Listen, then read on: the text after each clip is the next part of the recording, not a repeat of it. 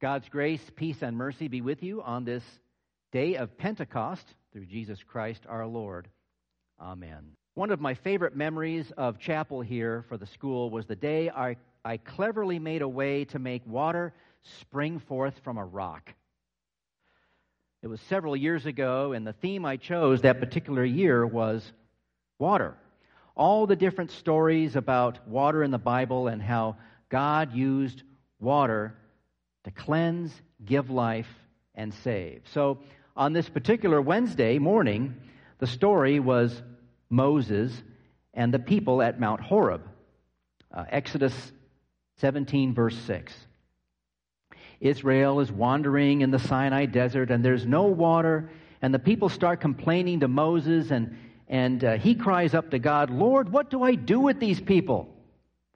They want to kill me. They think I've brought them out here to die." But God said, "Take the staff I gave you and strike the rock over there, and water will come forth, and the people will drink from it and live." Well, there were these two big rocks at the side of the Ed building, not far from the garden hose. So I figured if I could put the end of the hose underneath the two rocks in between them and then turn the water on, it'll look like water coming out of the rocks. So I had all the kids come out and stand near the Ed building, and I told Axel to be Moses. And when I say strike the rock with the big tree branch that we found, he did that as we read through the account in Exodus. And just at that moment, he hit the rock, I turned on the water, and voila, water came flowing out from the rocks, and the children were mesmerized. It was a perfect way to show them what it might have looked like to be there and witness that miracle, although the kids knew that it was just a hose between two rocks. In Northwest Oregon, where kids grow up with plenty of water year-round, it's harder to appreciate what Israel went through in the Sinai desert. There are many other stories of Israel's survival in the desert and how God provided for all their needs in an environment where they would have died on their own pretty quickly. You know, water isn't just water. It's life. God's people, Israel, remembered that lesson very well from that day forward, and for generations have celebrated it at the climax of a multi-day festival known as the Festival of Booths. Not those kind of booths. These kind of booths. Little walled shelters with leaves or plants as roofs. In Hebrew, it's Sukkot, or the Feast of Tabernacles, Festival of Shelters, Festival of Tents. In short, it's a Jewish holiday of remembrance of God's provision for the people in the desert. Now, it takes place on the 15th day of the 7th month, which varies from late September to late October on the Jewish calendar. It's a festival where Jews in Galilee and throughout Judea would make that miles-long trek up into the hill country to Jerusalem to celebrate. And you know, more and more I'm learning just how much of a party town Jerusalem really was and still is. You know, party in the reverent devotion to God sense, right? And you can experience that too and learn more about that if you join me and Jill on our journey to the Holy Land in January of 2022. I know. Traveling overseas is probably the last thing you're all thinking of doing anytime soon, but don't worry, we'll get there. Anyway, it was the last day of the Sukkot, the climax of the Festival of Booths, where the people remembered what God did for them through his servant Moses at the rock at Horeb. It was on this last day of that festival that Jesus stood up and cried out, "If anyone thirsts, let him come to me and drink." I would encourage you to get your Bibles and open up to chapter 7 of John. If you look at chapter 7 of John, our verses today from the gospel reading, chapter 7, verses 37 through 39. Not a very long reading, is it? Very short. And it's amongst all this other stuff in chapter 7. This rather short reading, 37 through 39, comes up every 3 years on Pentecost Sunday. And while there's nothing wrong with these brief verses on their own, if you're not familiar with the larger story around it, you might think that this is yet another sermon from Jesus where he stands up in the middle of a crowd somewhere and proclaims some big truth. If anyone thirsts, let him come to me and drink. What comes before this, though, can give you a much bigger picture of who Jesus is and how he chooses to deal with things. Except for verses 37 through 39, the rest of chapter 7 doesn't get read on Sunday. So you know what's coming next, don't you? Yeah, you're going to hear it. Now, don't tune out and don't turn it off. You don't want to miss Jesus deceiving his brothers about attending this festival. Jesus deceiving, you say? Oh, he never does that. Well, let me put it this way. I don't know how to put it really. I'm just going to let the scripture speak for itself. So, if you've had a little time now, you can follow along in your Bibles at home. John chapter 7, verse 1. Later, Jesus went around in Galilee. He didn't want to travel in Judea because the Jews were trying to kill him.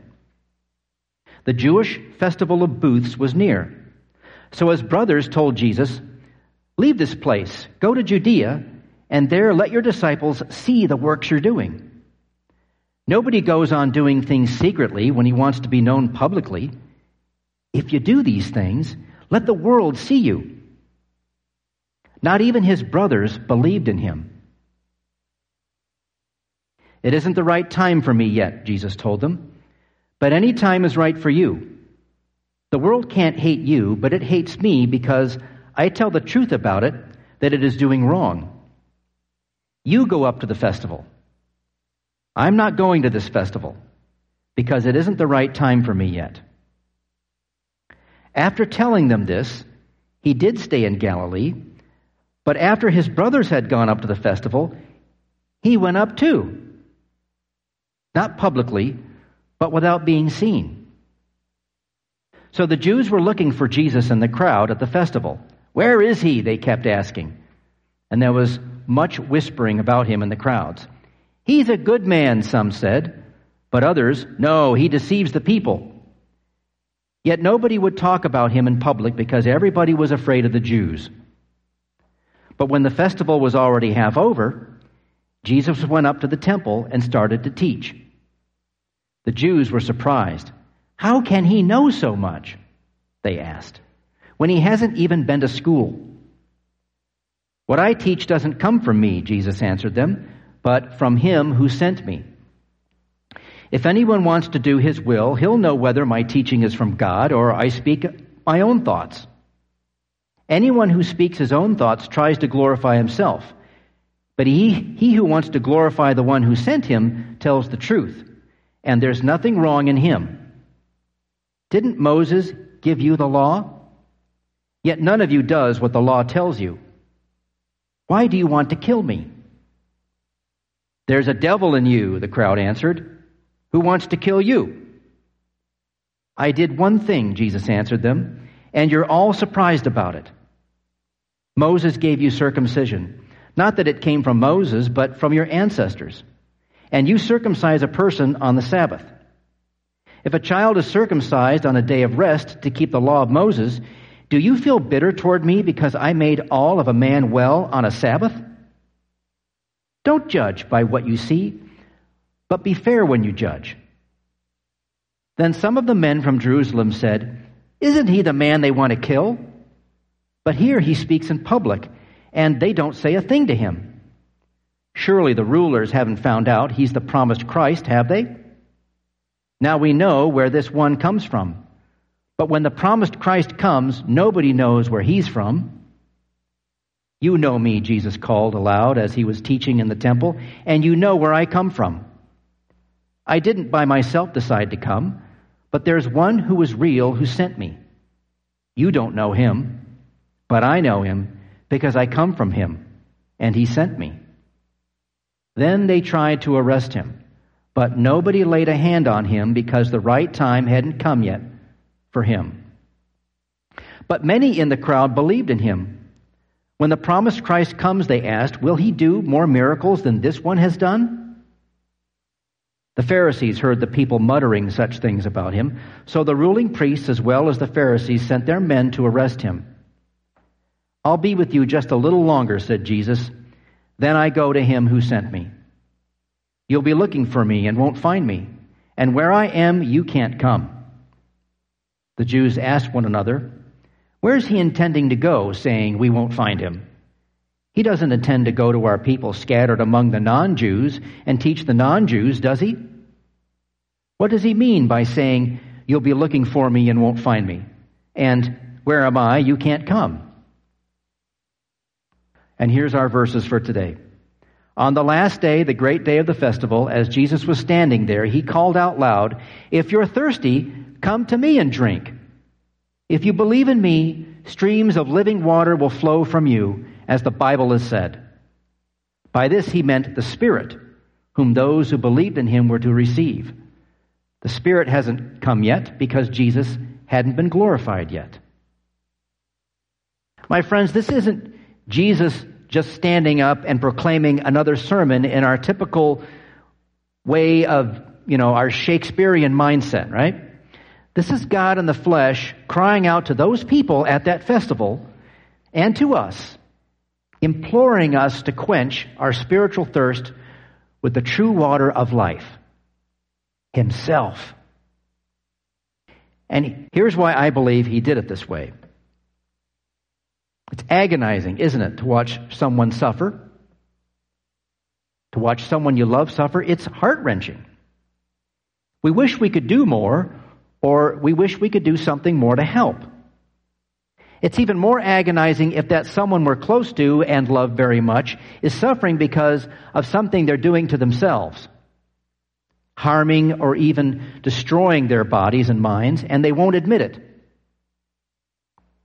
There's not always much we can do, and still our heart aches for them. How much more agonizing was it for Jesus then to attend that festival of booths? Jesus had been traveling around Galilee, Judea, and Jerusalem for 2.5 years. He'd been calling people to repent of their bent and twisted ways before it's too late. Because, as you remember, he said the kingdom of God is at hand now, today. He healed people. He did signs and wonders for people to see that he is indeed the promised Messiah. But people rejected him, especially the religious leaders in Jerusalem. And if you noticed at the beginning of chapter 7, even Jesus' brothers didn't believe he was anything special. Which raises all kinds of questions about Jesus' family. What kind of a family was this? How dysfunctional was it? I mean, we know his mother Mary believed that he was something special. And we don't hear much about his earthly father, Joseph. He doesn't seem to be in the picture here in these verses, but he's got these brothers. So Jesus is hanging out at the house for a while, and you've got his mother Mary in there somewhere who believes, but these brothers don't. How did Jesus feel about this? It's a strange situation, but it gets a little stranger. He tells them one thing and then does another. I'm not going to this festival, he says. And then he goes. Secretly, though, and we know why. It says why he went. Because he's under threat from the authorities who want to catch him. So that's understandable. It's just Jesus not being totally upfront with people, it just doesn't seem right. He could have told them that he wasn't going to the festival, that he was going to go, but secretly, so that he wouldn't be seen right away. He could have told them that. At any rate, it must have been hard for Jesus to be rejected in his own house, let alone by so many in his own hometown and the surrounding area. It's from his compassionate heart, though,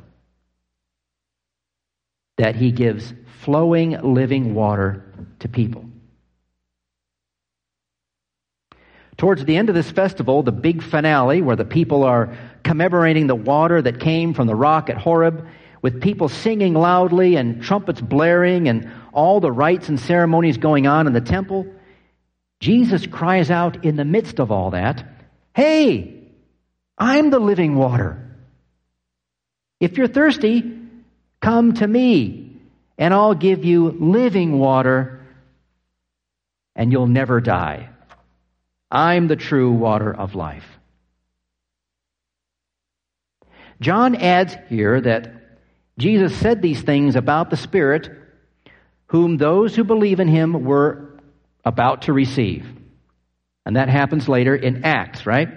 That's why we hear these two verses from John on Pentecost every 3 years. Jesus is pointing us to the Spirit whom he'll give to the people in Acts, and whom we also receive faith to believe and live. This festival of booths, Jesus said all this was about 6 or 7 months away from the last festival Jesus would ever attend in the capital city, the Passover. By the climax of that festival, Jesus would be dead and buried, bearing the sin, death, and spiritual thirst of all creation as our substitute under God's righteous wrath against disobedience and all sin. The one who is the source of living water suffered such thirst during the ordeal of his arrest, beating, and crucifixion that his tongue stuck to the insides of his mouth. But remember, too, when the soldiers stuck him in the side, blood and water flowed out to cover our sin and give life to all who would listen and believe that he is who he says he is, the Son of God who came to take away the sin of the world. Now Jesus gives his Holy Spirit to all who drink from him and who believe the good news about what he's done and why. You could say every Sunday is a feast. Well, all right, it may seem a little cliched, and you've heard Pastor Kiesling, Pastor Walt, Pastor Vern, all the other pastors through the ages probably tell you, and I've said it at one time or another, every Sunday is Easter, right? Because Jesus is risen. Every Sunday is a Christmas because Jesus is born, right? Well, every Sunday is like a Pentecost, because we receive more of the Spirit every time we hear what God has done for us in a language we can understand. Jesus, the living water who satisfies your spiritual thirst and mine. But what if you say, my thirst just doesn't seem to ever be satisfied? I don't feel like Jesus loves me and that God even cares about me. It's only through the Spirit's saving work that any of us are able to even detect or tell that we're spiritually thirsty, or even come to Jesus, be baptized, and have a single mustard seed amount of faith. So if that's you, which it should be all of us who acknowledge that, yes, I don't know everything about Jesus. I don't know everything about God. But I believe he is who he says he is. I believe he saved me. Then you have him and his supernatural power and presence in you that works faith and more of it. That's the promise and the hope connected with your baptism. The problem is our sinful nature from birth always wants to turn us away from Jesus and the work of His Spirit and get us to deny our thirst and seek satisfaction and fulfillment in other places and in other things and in other people and make them gods to worship and to be a servant to, even to be a slave under. And we don't want that. As your pastor, I cry out to you as Jesus did. Don't deny your thirst. Don't pretend everything is okay as you secretly hide your dark thoughts and deeds and pain. And please don't fill your emptiness with unhealthy relationships. Don't consume your life and time with liquids and solids that are the opposite of living water. And you know what those things are. Rather, come to Jesus and drink from Him. Drink often, as much as you can, as often as you can. His love overflows onto you. He pours out His love and life onto you, not in little drops or trickles, as it might seem to you because of sin. But hear Him and believe what He says. He gives it all for you. He donates His whole self to you. And He doesn't hold any of Himself back. So, refreshed and renewed by His Spirit, out of your heart then flows love for others and your family and your neighbors. And not the least of all, the courage and confidence to invite those who don't have this living water yet to drink from Jesus as well. Amen. May the peace of God, which passes all human understanding, keep your hearts and minds in Christ Jesus.